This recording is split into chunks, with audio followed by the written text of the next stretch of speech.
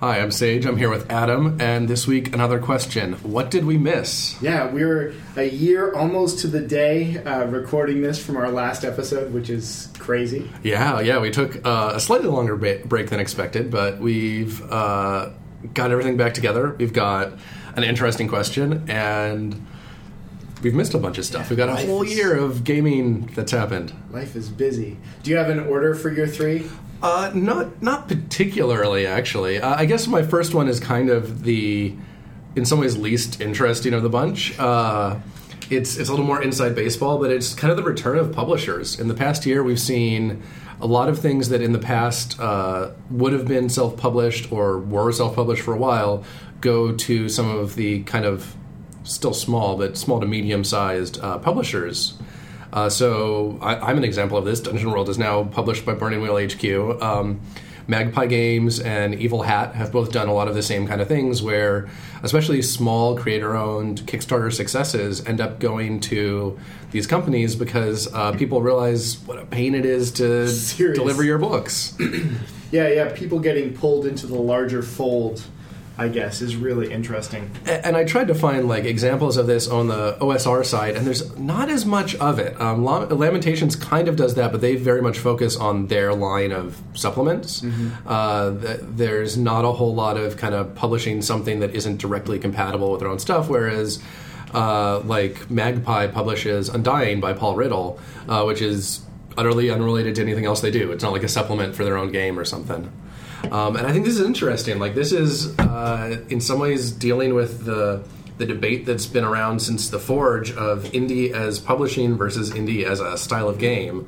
And it feels like indie as a style of game was already winning, and now it's really won out. You think that the big rush of a whole bunch of independent publishing, and then all of those people, including yourself, were like, this is horrible, don't do this if you don't have to do this. And so kind of the more recent stuff is saying, okay, I won't do that if I don't have to do that. I think that is some of it. And I think part of it we learned that there's kind of these multiple phases to things. Like the Forge, which is background, this forum on the internet where a lot of kind of independent publishing got started for RPGs. Or this wave of independent publishing. There's been previous independent publishing, starting with Ron Edwards as the real pioneer there, working out ways to make RPGs outside of kind of the normal system at that point.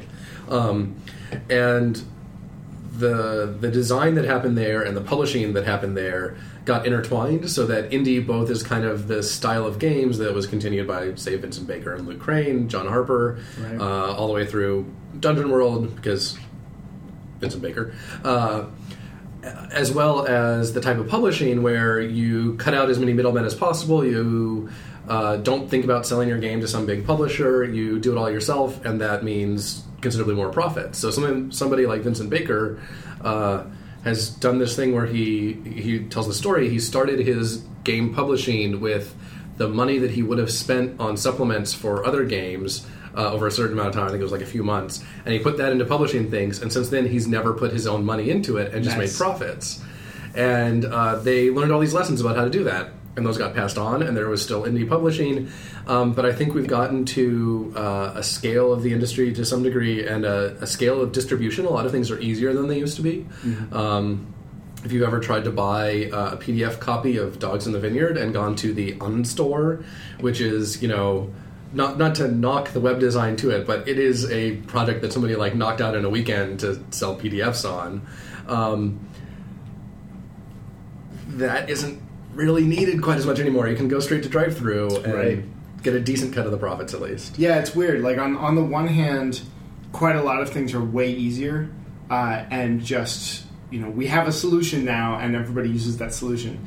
And then a whole bunch of other things we thought were going to be super easy, I want to publish a book, I'll just upload it here, and they'll publish it, and I don't have to care. Mm-hmm. It's no, nobody wants the books that come out of those processes. Yeah, print on demand has not fulfilled what people hoped for out of that.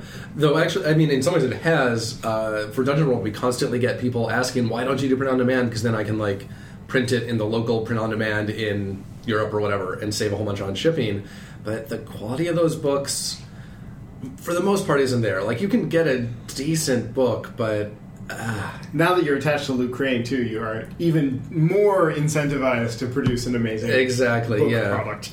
Yeah, and as we look at some of the Dungeon World stuff that's forthcoming, man, being part of a publisher like this is kind of great in certain ways. There's a reason they exist, man. Yeah, there's a reason they exist, especially working with Luke and Burning Wheel has been fantastic, and I think it's also kind of a shift somewhat in what we think of as game design. I mean, indie design was a way to maybe even make your career to a certain point out of indie publishing.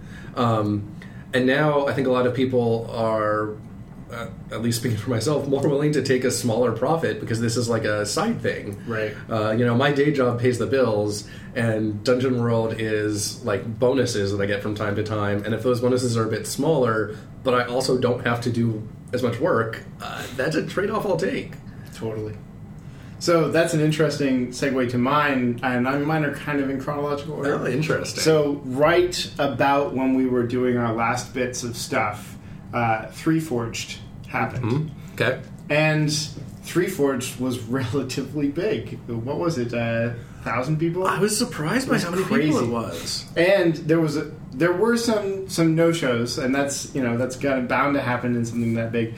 But the games that came out of it were crazy and interesting and weird. And you should talk about what Three Forged is. Okay, yeah. So Paul Sega. I've always pronounced it Sega. I'm gonna pretend that you know what you're talking about.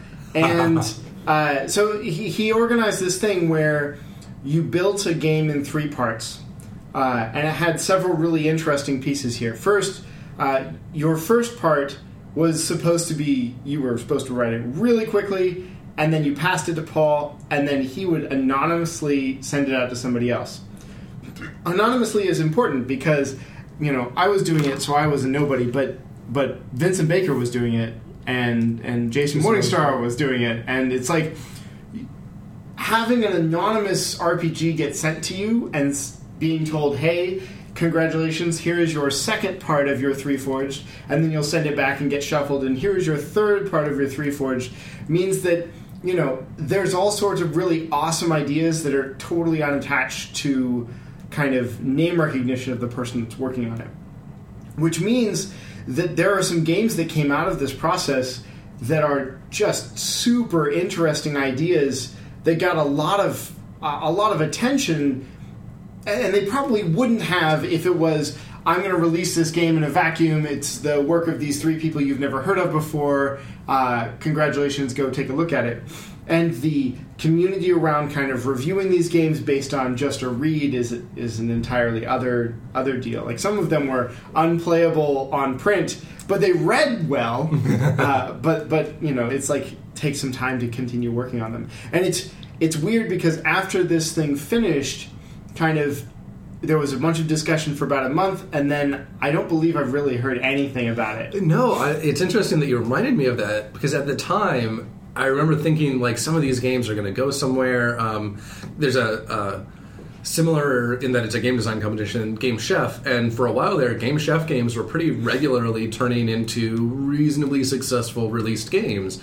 And I thought that might happen out of this, though I guess the ownership of them is a little tougher to work out. Figuring out how to continue collaboration when you didn't really collaborate is a weird kind of thing. I am happy that I was part of it, and it was way cool.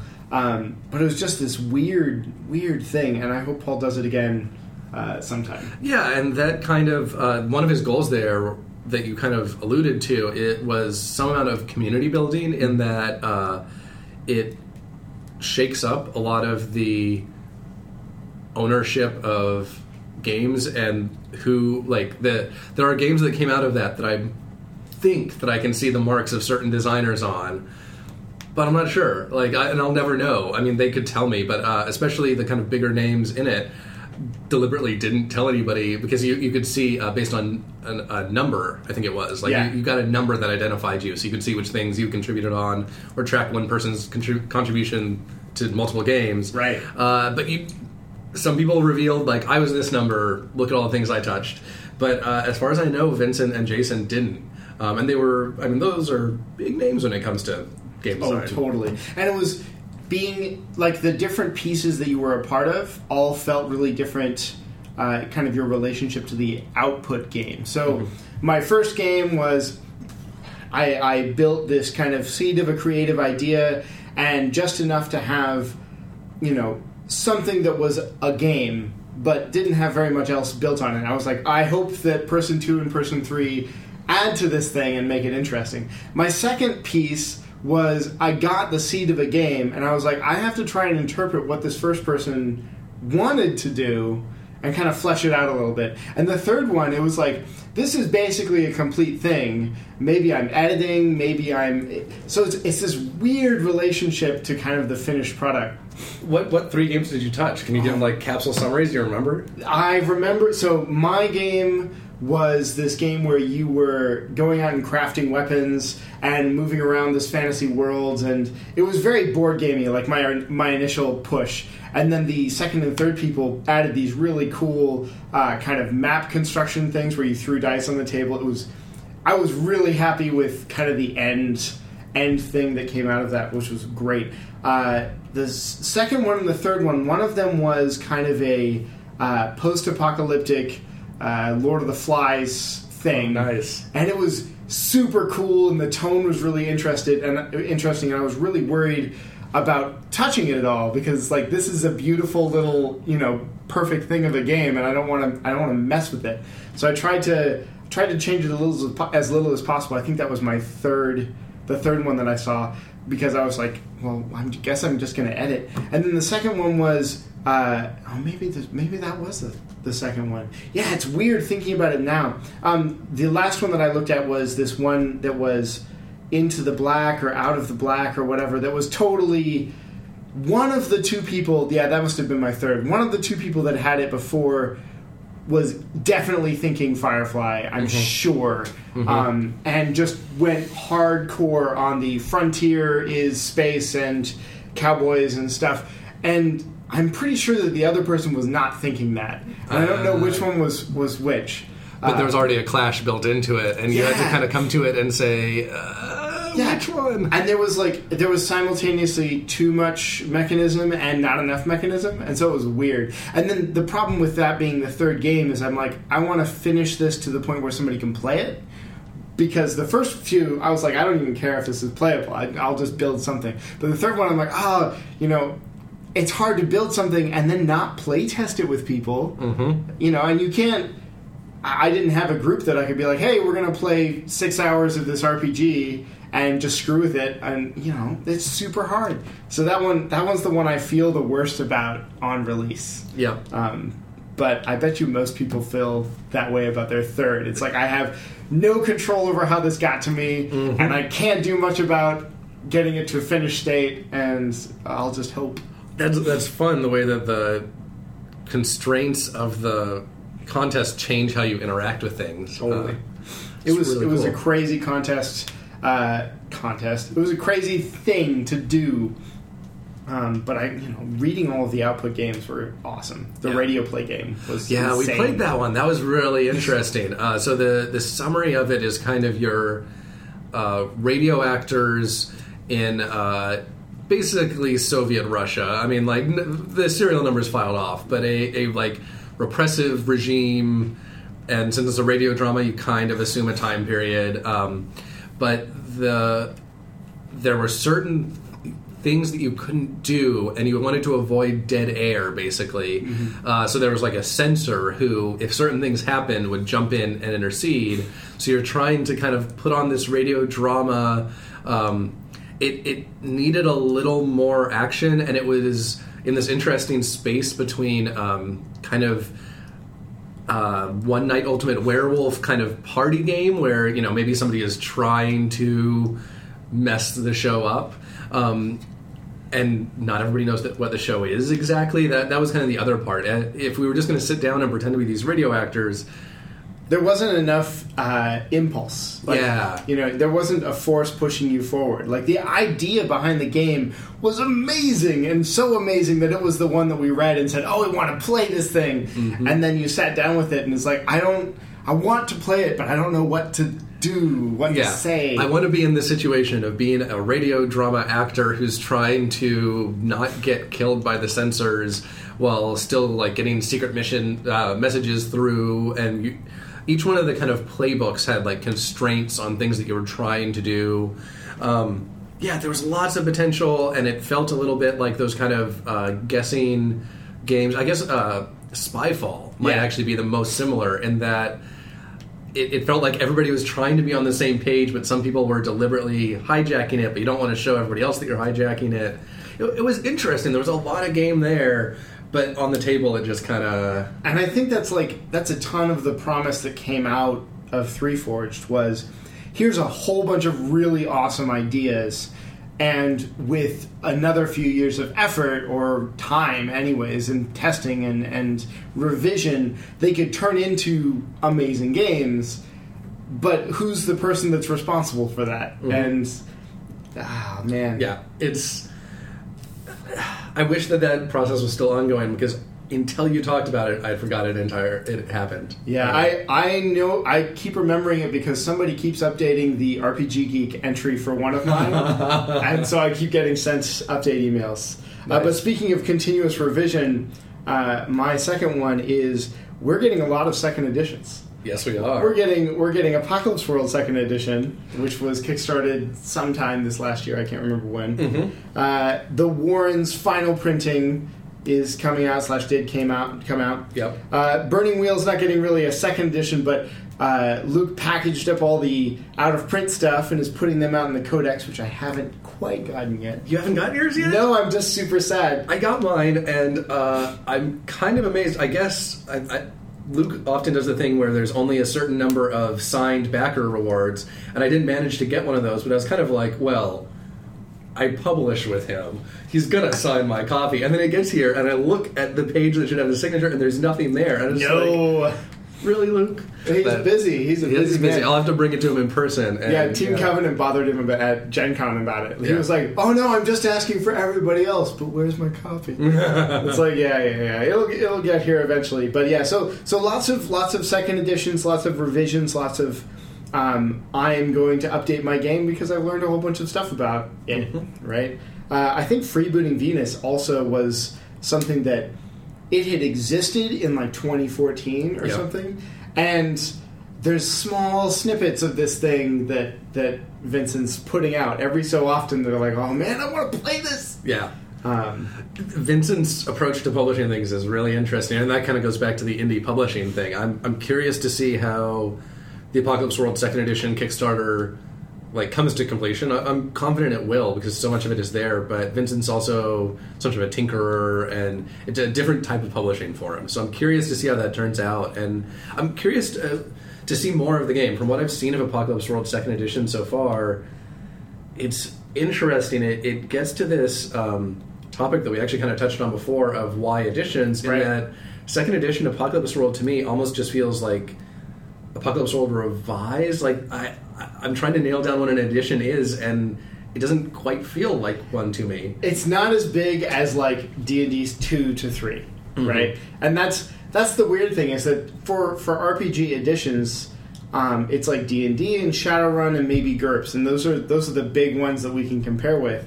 And they all do pretty big revisions between editions. Yeah. But really, I mean, how much is wrong with Apocalypse World that you need to do something with, right? Yeah, not a lot. And then Coriolis just got kickstarted, and it's not really a second edition, but it's using the Mutant Year Zero rules, like in this new world. So, Mutant Year Zero itself is this really interesting thing that, it would have been just around when we ended last year. I had just taken a look at it, and that's a really interesting game. There's parts of it that look like it came straight out of Apocalypse World. It's really interesting to see those ideas rephrased differently. Yeah, I think we had Apocalypse World, we had the 1,000 games that came out of Apocalypse World, and now we're seeing kind of this third generation of, okay, I'm not going to make a straight up Apocalypse World game, but I'm going to take the ideas that came out of those things and all of this other stuff that was going on, and I'm going to build something interesting that is not immediately recognizable. Yeah, and we're still seeing some of the immediately recognizable ones, like Masks and Worlds in Peril. Mm-hmm. I just realized I was talking about those games with a friend the other night, and I confused them. But now that I mentioned that they're both separate Apocalypse World games based on superheroes in different genres, which is nice. I hate it when people try and do superheroes as one genre. But we're seeing these games that don't drift that much still, which has been on my mind a lot because I've worked on a few projects recently that maybe I'll get around to publishing that it's hard for me to find a reason to not start phrasing things as Apocalypse World moves in a lot of cases. Mm-hmm. It's almost like rolling dice and adding a stat and comparing to a number. Like there's it's a framework, and it's you a start with the framework. Yeah, like I feel like it's tough to call them powered by the apocalypse as much anymore. Like in the same way that you can't call everything that has rolling a d20 and adding a stat d20. Right. It's almost more about the heritage you want to claim at this point. Because I was looking at the Indie Hack. This is something that's still forthcoming, so I can't even say what did we miss. But it's based on the Black Hack, which we did miss only by a little bit, and has been a big success. But it brings in... I'm a little worried that it can be... It could either be awesome because it brings in kind of indie ideas, indie in the sense of style, not in publishing, mm-hmm. Which could be a great mashup, or it could be just kind of meh. But it has a few things that kind of sort of look like moves, at least in the previews that have been posted. And it's just hard to talk about these things. Is that powered by the apocalypse anymore, or has this become an idea of presentation and a decent way of rolling dice that... Yeah. It's like when Dominion came out, board games, and there was a billion deck builders, mm-hmm. and now... there's a ton of Euros that come out, a ton of board games that come out that use some kind of deck building, pool building mechanic. Yeah. And they're just deck builders at this point, or you don't even see it. It's just part of the way that you design games. Mm-hmm. It's a tool in the toolkit, mm-hmm. and it's a huge influence. I think that's a really good point. Like comparing, so much of Apocalypse World has started to feel to me like tools in the toolkit, not a game. It's not as much that you're making something based on Apocalypse World anymore. Mm-hmm. It's just those things have become such a toolkit that when you look to make something new, you kind of have to have a strong reason not to use that toolkit if you're making something. Cool. So yeah, my second one is... I wrote it down in my notes as Big Quiet D&D because 5th edition has been huge. Mike Merles actually tweeted the other day that it was bigger than 3rd, 3.5, or 4.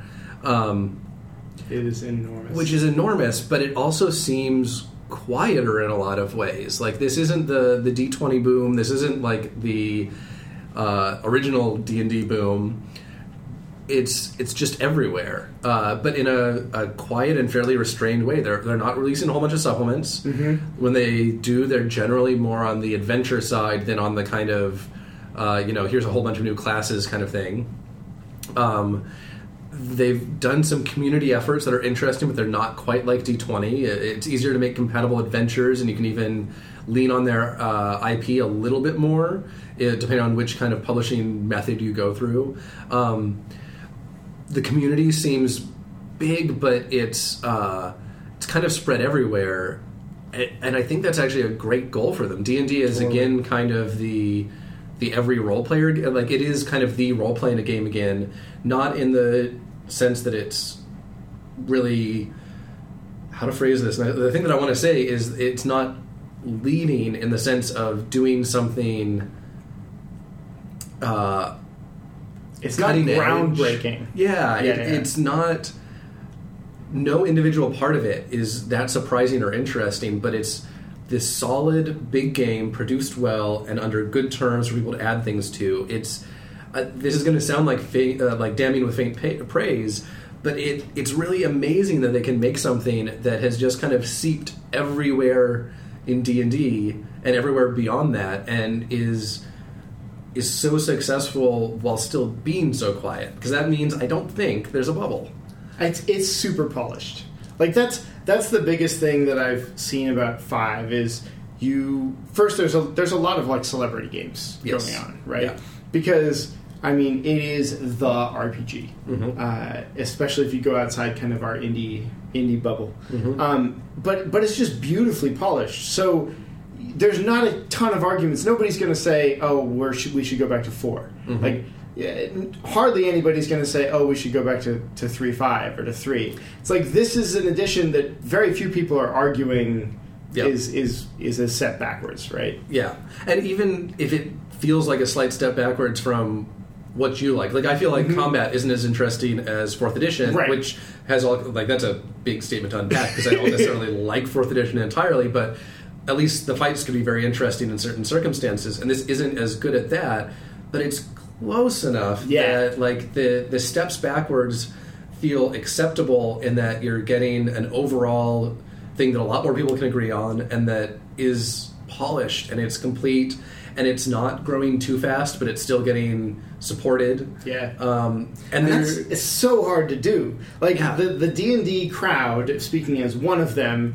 is super opinionated about exactly what they want out of their edition. And it's like, oh, if this thing doesn't give me encumbrance rules, then I'm so out, right? Yep. And 5 just has not brought arguments like that. Yeah. 5 came out, people were like, oh, this is pretty good. And it's across the board. Yeah, they've continued to say it's pretty good, and my go-to used to be that it was everybody's second favorite, but I've actually met people who called me on that and are like, it is my favorite edition of D&D, which it means that technically I can't say everybody's, but functionally that's kind of what it gets at. It ends up being so close. So the deal would be like, I really like AD&D, like super early editions, just because of some weird rules there. But I can't get people to play that. Yep. So I can get people to play 5th. So 5th is like they're close enough that 5th is by default the favorite, right?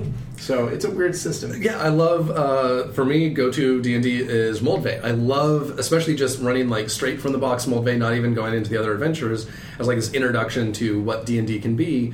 And I explained that to a bunch of people that I play D&D with at work when we've been playing 5th edition, and some of them were like, well, but we can kind of do all that stuff in 5th edition, and I had to get very like detailed on how like, yeah, we can do that, but it doesn't quite encourage it quite as much, it doesn't quite support it quite as much, but functionally, yeah, they were right. Like, it does, most of the things I wanted were at least partially there, and if I wanted to do like a real light hacking and re-emphasis on top of it, I could get to pretty much where I wanted. Like, it's aside from the fact that I love the old presentation, and the new polished presentation is great, but there's something to me about like crumbling pages and kind of wonky art, wonky in a good way.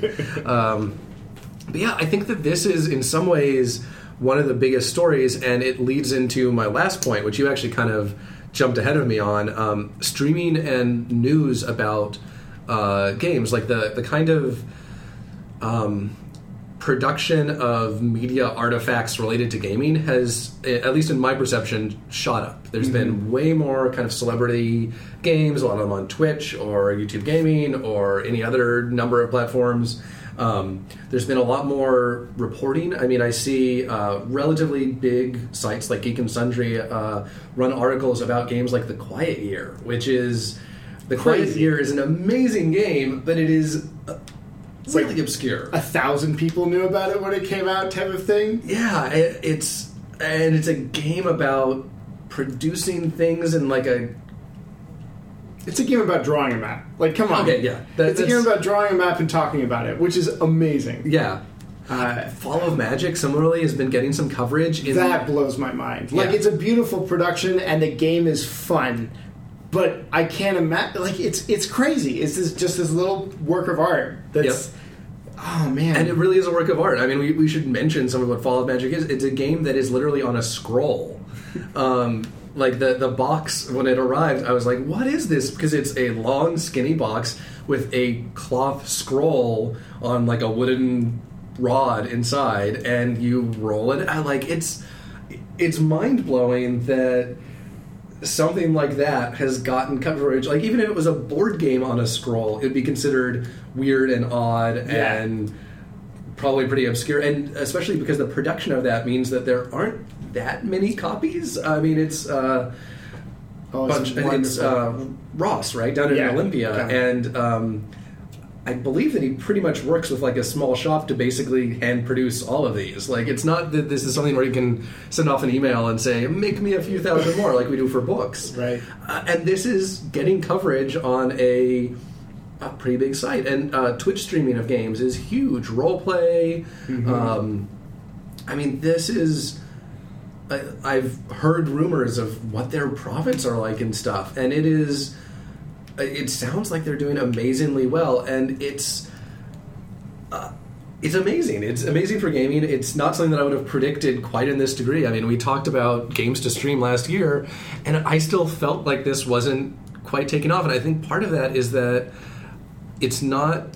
the games themselves aren't necessarily always exciting enough to stream, which sounds like a dig against games, but I think a lot of... Oh, man, there's just... We talked about this when we were talking about streaming. Just, there's a ton of an RPG which, if you are purely in spectator mode, is set dressing. Mm-hmm. And not even set dressing in front of the stage. Like, oh yeah, we have to organize this stuff behind all of the screens, and... yeah, here's some busy work that needs to get done or the game doesn't work.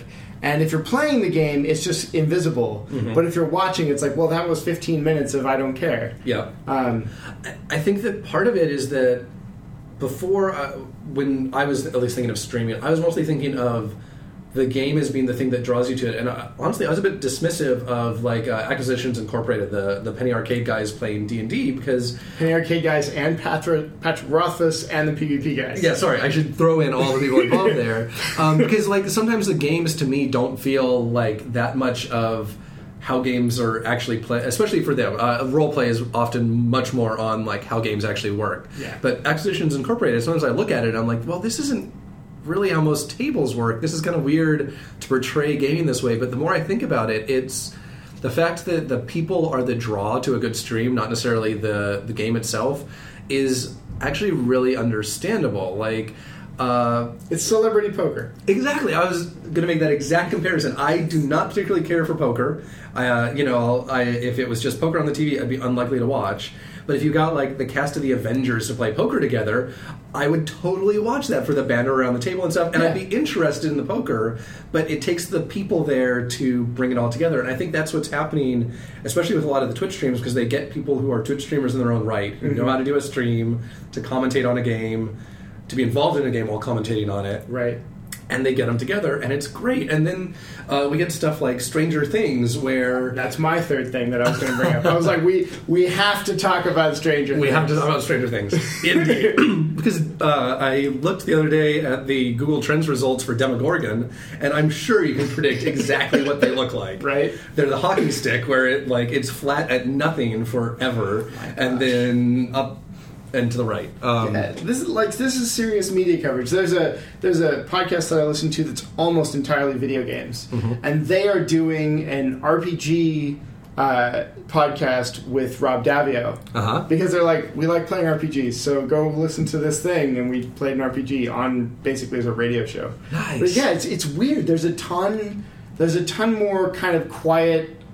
Here, we're just going to play things, and things are fun, so play things. And it's a kind of crossover quiet mode. Like, quiet is important there. This isn't like the thing that happens from time to time where somebody thinks they can make RPGs big, and they're like, I put together a show that's going to make RPGs big. In some ways, it's a lot different than Tabletop, which is kind of in this, but it's a bit more in the kind of, we're going to present the game and kind of explain it. It's a bit more of the promotion. Yeah. And I think that succeeds, but now we get a lot of people who are just like, I enjoy playing this game, so I'm going to play it for an audience the same way that they do on YouTube Live or Twitch or whatever, YouTube Gaming, all these things.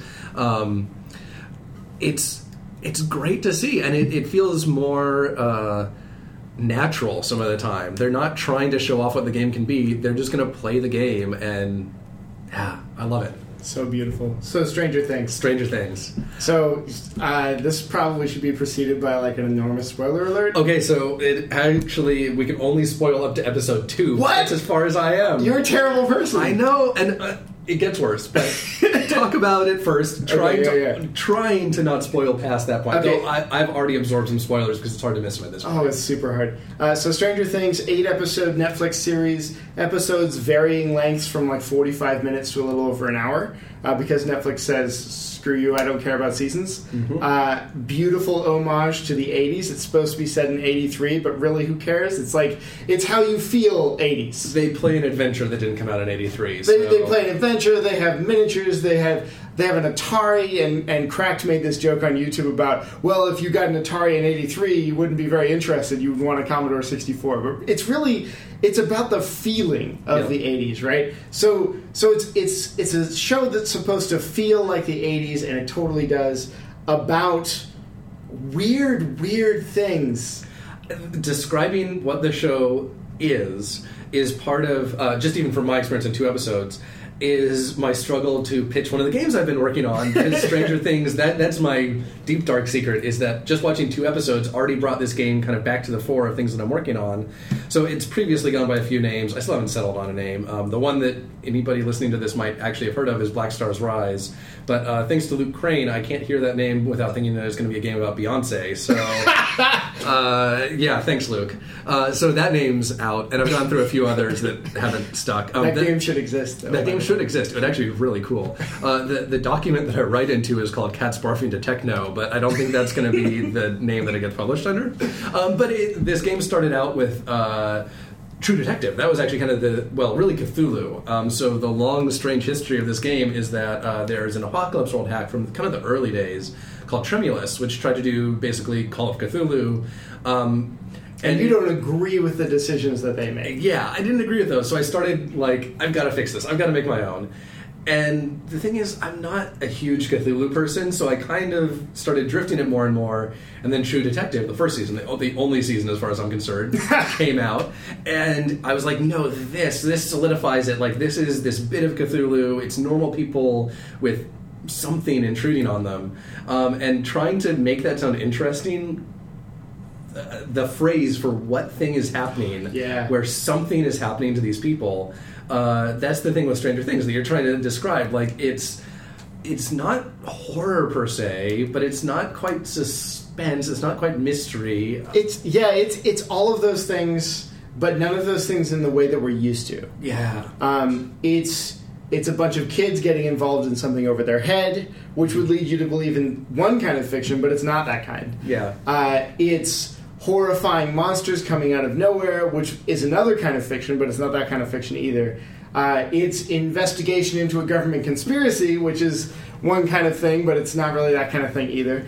It's crazy, and it's amazing. And I can't stand anything that's kind of goes for fear as the emotion it's looking to evoke. And Stranger Things definitely is doing that in a bunch of episodes. And I binge watched it, I still don't have quite the ability to binge watch yet with like a 1-year-old, but I just don't sleep. That's the solution. I have considered that.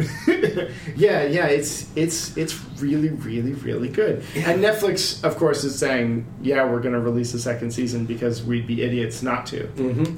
And going back to the RPG angle, so we should explain a little bit for people who haven't seen this yet this is... the almost opening scene. So enough of the big thing so that the scene just before it everybody forgets. But the almost opening scene is a couple of kids playing D&D, getting to the big bad monster and choosing how to roll, one thing or the other thing or whatever. And it kind of just leads into the show.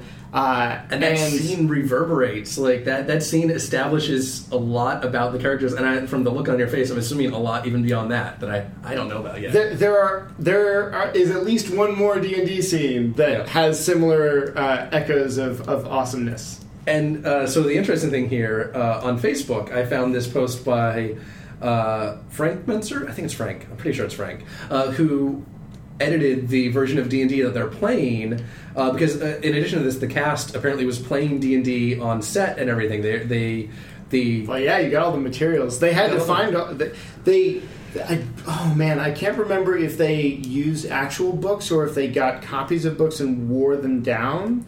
I think that they got copies because the originals were you just don't want to mess with. Yeah, you don't want to mess with a copy of Menser if you can get it. But Frank Menser on Facebook started posting these messages like, "Does anybody know the folks who made this? Can you get me in contact with them?" And eventually, like, posted publicly on the Duffer Brothers, the guys who producers. I think they did some writing and writers. Yeah. Yes, they're clearly D&D fans, given how much D&D runs through that, and it's a wonderfully accurate portrayal. I love that about it.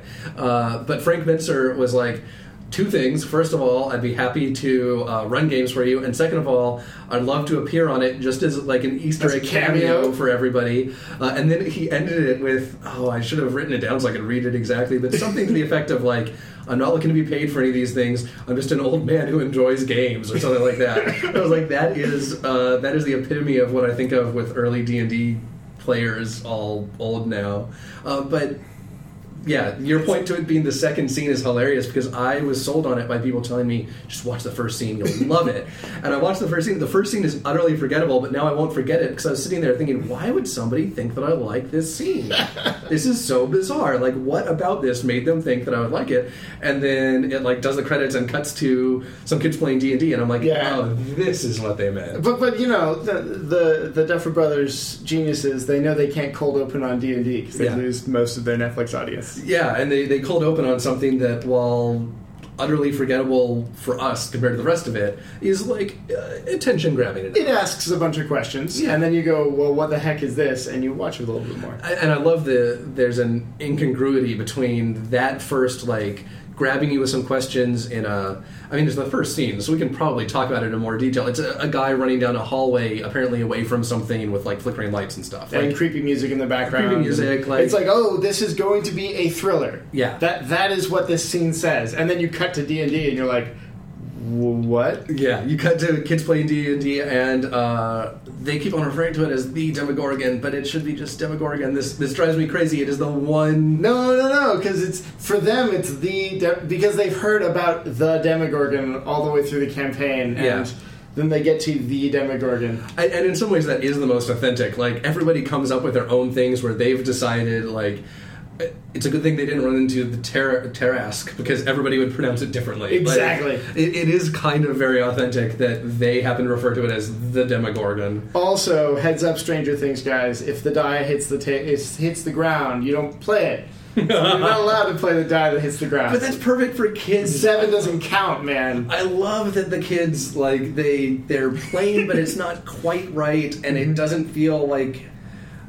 It's even better than that episode of Community in that they just seem into it. Those kids are also really good actors. I think that's part of why this series works. Somehow they got really good kid actors. Yeah, that's true. But yeah, you're only on the 2. Yeah, so it just ended with the miniatures being kind of important again. Okay, yeah. But they don't make, like, there's pieces of it that carry through the entire thing, but it's not as big as in the first couple. Yeah, and that's I think that's interesting because so many people I know fixate on those aspects and then mention that, like, actually this is a small part of an otherwise very good series. Yeah. But yeah, I love it that, like, D&D can be in there and it's not a focus, but it just feels right, and it feels like when you're kids and you're having a good time playing D&D. It's totally, yeah, I love it, and it ties into this whole streaming and reporting and kind of this quiet. It doesn't feel like it has to be a big deal, but it's kind of everywhere. I love this feeling that just there's more gaming, more places, and it doesn't have to be a big deal. It doesn't have to be distinct from video gaming. Right. It's its own thing. So, what games are you looking forward to before we all sign off? Yeah, I guess things we missed are things to look forward to. That's a good question. I actually just got my copy of the Burning Mill Codex, so I'm looking forward to digging through that. And going and yelling at Luke to sign it. Luke to sign it. So I'm looking forward to that. I just got my copy of Epilion. The dragon one, The dragon one. Which I'm curious to see kind of where it lands. Honestly, I know some of the folks behind it, so I've kind of auto-backed it and only skimmed some of the description, and I'm not sure if I actually understand what it's going to be, so I'm kind of excited to open this up and find out. It was one of the... So I only back Kickstarter for 2 reasons. I back them if they have some kind of reward that I'm like, oh, I'm going to kick myself if I didn't get this reward. Or I back them if I really don't care if the thing comes out, but I want to support anybody who has such a cool idea. And this was in the second category. Yeah. So I ended up just getting the PDF, but it's a really cool concept. So hopefully it's playable. Yeah, hopefully. Oh man, a lot of the things that I think of as looking forward to are things that actually have come out and I just haven't got to yet. So also, I've only got partway through Space Worm versus Moonicorn, which is this ridiculous, like, imagine a soft cover sci-fi book from like the 70s that you find in the back of some used bookstore with kind of like the oversaturated art and stuff. It's that based on Dungeon World, basically, from Johnstone Metzger. And I love the presentation. Like, Johnstone does his own layout and has learned a lot, and he deliberately went kind of like over colorful and oversaturated, and it feels right. And plus, just like the over-the-topness of it is great. I guess things that are actually like still forthcoming that I'm looking forward to. The new Paranoia. I'm always a huge fan of Paranoia. I've thought about like making basically a new Paranoia, but with a different name myself. So I'm excited to see what they do with it. It's had a bit of an interesting development process. So yeah. Apocalypse World 2nd Edition. Very excited about. Just because I want to see. I feel like it being Vincent. He's going to sneak in something that I think is small, but which turns out to be a huge big deal. The first time I read Fronts, I was like, this is just telling me to think about things and write them down. Why would I care? And I feel like he might slip in something similarly, like on first read, I think that this is no big deal and everybody proves me wrong. I'm trying to think of other... Prince Valiant. So, I guess I have a conflict of interest here. Lead into this. I'm doing a stretch goal for it, but I loved that comic as a kid. And bringing back this classic storytelling game, role-playing game, like let's call it role-playing game because I hate trying to draw lines there, but like totally. It's not necessarily traditional in a lot of things we think of. I'm super excited, and I'm excited to get to contribute to it. I'm a little worried, like I'm excited that I'm contributing, but I'm a little cautious these days with any Kickstarter where basically the stretch goals are keeping on getting more people to make more things. But I'm still really excited about it. Have you played Mansions of Madness 2nd Edition? I have not yet. Okay, so talking about kind of Cthulhu-esque stuff, Mansions of Madness board game by Fantasy Flight. I can't remember the designer offhand, which makes me feel bad. But they moved the GM effectively role into an app. Oh, I did not know that. Which is super good. So it randomly generates... Like, the horrible thing about the original one was the GM had to do this big house setup, and setup took a while. And if you got a piece of it wrong and you didn't realize it, halfway through this 3-hour game, it would break and you'd just be done. So the app taking care of everything means that you get way more discovery of the house. You get a bunch more clues that are just worrying enough. You get hidden kind of victory conditions and craziness. And it's a beautiful game on top of that. So sometime I'll bring it in. And I've only played it once, so it's kind of also a looking forward to the non-intro. Yeah. I'm looking forward to playing that. I've heard enough about it and some of the folks involved that I would be super excited. Also looking forward to Seafall. My copy isn't here yet, but I pre-ordered that one so that I could get the fancy coins. But the intro game is supposed to be bad. Yep. So the problem with Seafall's a legacy game by Rob Daviau. So another board game that changes over time. And this is the first one that's not built on an existing property. And the problem is that Seafall, the full game, is a serious heavy Euro, is what I've heard. But you can't introduce a serious heavy Euro from scratch and then change all the rules, because you'd give everybody's heads would explode. So Daviau has this kind of prelude game, which by all accounts is not very good, but it kind of introduces you to mechanics, and then you continue playing. So I'm a little worried about that piece, but I'm still excited. A little worried, but I'm excited for a legacy game. Because we played through Risk Legacy together, and that was fantastic. And then we tried Pandemic Legacy, and it's actually still incomplete because that one did not really click for us. Right, but I mean, we are definitely in the minority for Pandemic Legacy. I know, and I try and yell at the majority. They're all wrong. But, so I'm excited to have another Legacy game, and I'm actually excited that it's not based on another existing game, and then it's about exploration. Exploration. Yeah. That's a perfect thing for Legacy. Basically, it's a little bit like No Man's Sky in the when you combine exploration with permanent effects, especially permanent naming effects. Like, it's great to feel like this is mine. We could have an hour-long discussion just about No Man's Sky, but maybe we'll hold that. I'm also looking forward to Shinobigami, which is Andy Katowski's kind of new thing he's bringing over from Japan. Hopefully extremely soon, because all of the previews that I've been watching make me really want to bring it out with people. And then Coriolis just got kickstarted, so I'm curious about that. I'm looking forward to a bunch of things of my own that I'm trying to, after this kind of like year-long hiatus of not doing stuff. I got super jealous of people being at Gen Con and decided, hey, I want to make stuff so that I have an excuse to go to Gen Con because I have a new book. Yes. So hopefully I will have some stuff to show people soon. I'm having to rediscover how to actually like write a complete game, like just the process of it. I kept on trying to just kind of start from the beginning and write a game, and that's not a great way to write a game. So I started doing smart things like outlining the entire thing. Like, that makes an amazing difference. If you ever figure it out, you have to tell everybody else. I figured out a better way to do it than start at the beginning and keep on writing until you get to the end. Good times. Which is a pretty low bar.